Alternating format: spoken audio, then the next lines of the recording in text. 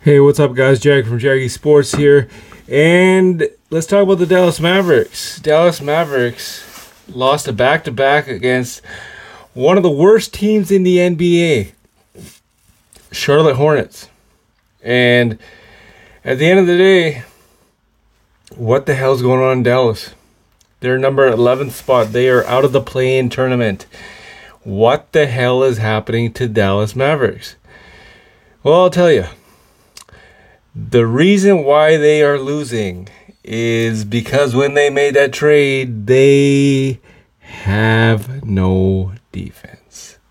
Literally none.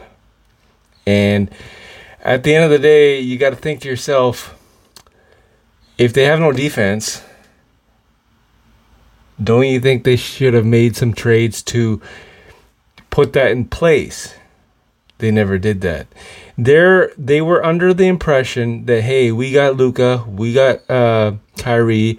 All we need to do is score a bunch of points and play no defense. That's the impression that they were trying to give.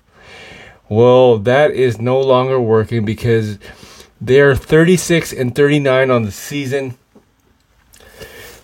And Luka pretty much said it after the first loss to Charlotte, said, it's not fun anymore. It's frustrating. So a lot of media guys were saying, oh, is he talking about Kyrie and whatnot kind of thing? Is Kyrie to blame? Well, I'll tell you one thing. Kyrie is not to blame. It's management.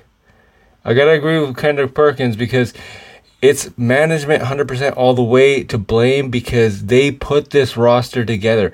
If they would have actually done what Rob Pelinka did and actually made a freaking crew, then this would have never happened, right?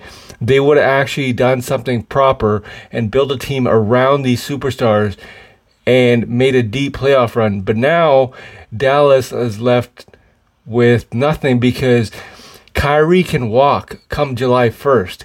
He can walk his way out of Dallas, right? And the impression that the media was given when this trade happened was like, oh, yeah, it's fine. If Kyrie walks, we got another max salary available kind of thing. Yeah, I get it. You do. But how many picks did you give up? Right? So management really need, you know what I mean? Like, they actually took a big risk trading for Kyrie. I'm not saying Kyrie is a bad thing. I'm not putting him to blame because I heard he's a true professional in this game, and especially since he came to Dallas. I'm talking about the fact that they didn't put a roster together for these guys. So how can you expect to actually do some damage in the playoffs when you literally have nothing? You have no defense. A buddy of mine texted me the day that Kyrie got traded. It was saying, oh, yeah, Dallas is going to make a deep playoff run. I said, good luck with that. Because defense wins championships. Everybody knows this. Everybody preaches this. But at the end of the day, nobody plays defense anymore. Take a look at the scores, right? They're just unbelievable right now. Nobody plays defense anymore. They will in the playoffs. They have to, right? But Dallas didn't really play any defense, and now they are 100% paying for their number 11 spot. They are 3-7 in their last 10 games. They've lost 4 straight. Not good. Not good at all. And if you're Dallas, you got a big problem. I don't know what's going to happen. Mark Cuban is left like saying, what the hell? Because Kyrie, he's going to walk out of Dallas and he's going to go straight to Phoenix.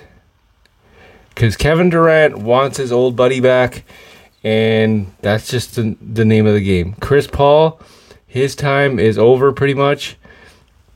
I don't know how they're going to get the job done with all that max salary, but they have to get the job done because Kyrie is on his way to Phoenix. This is Jag from Jaggy Sports.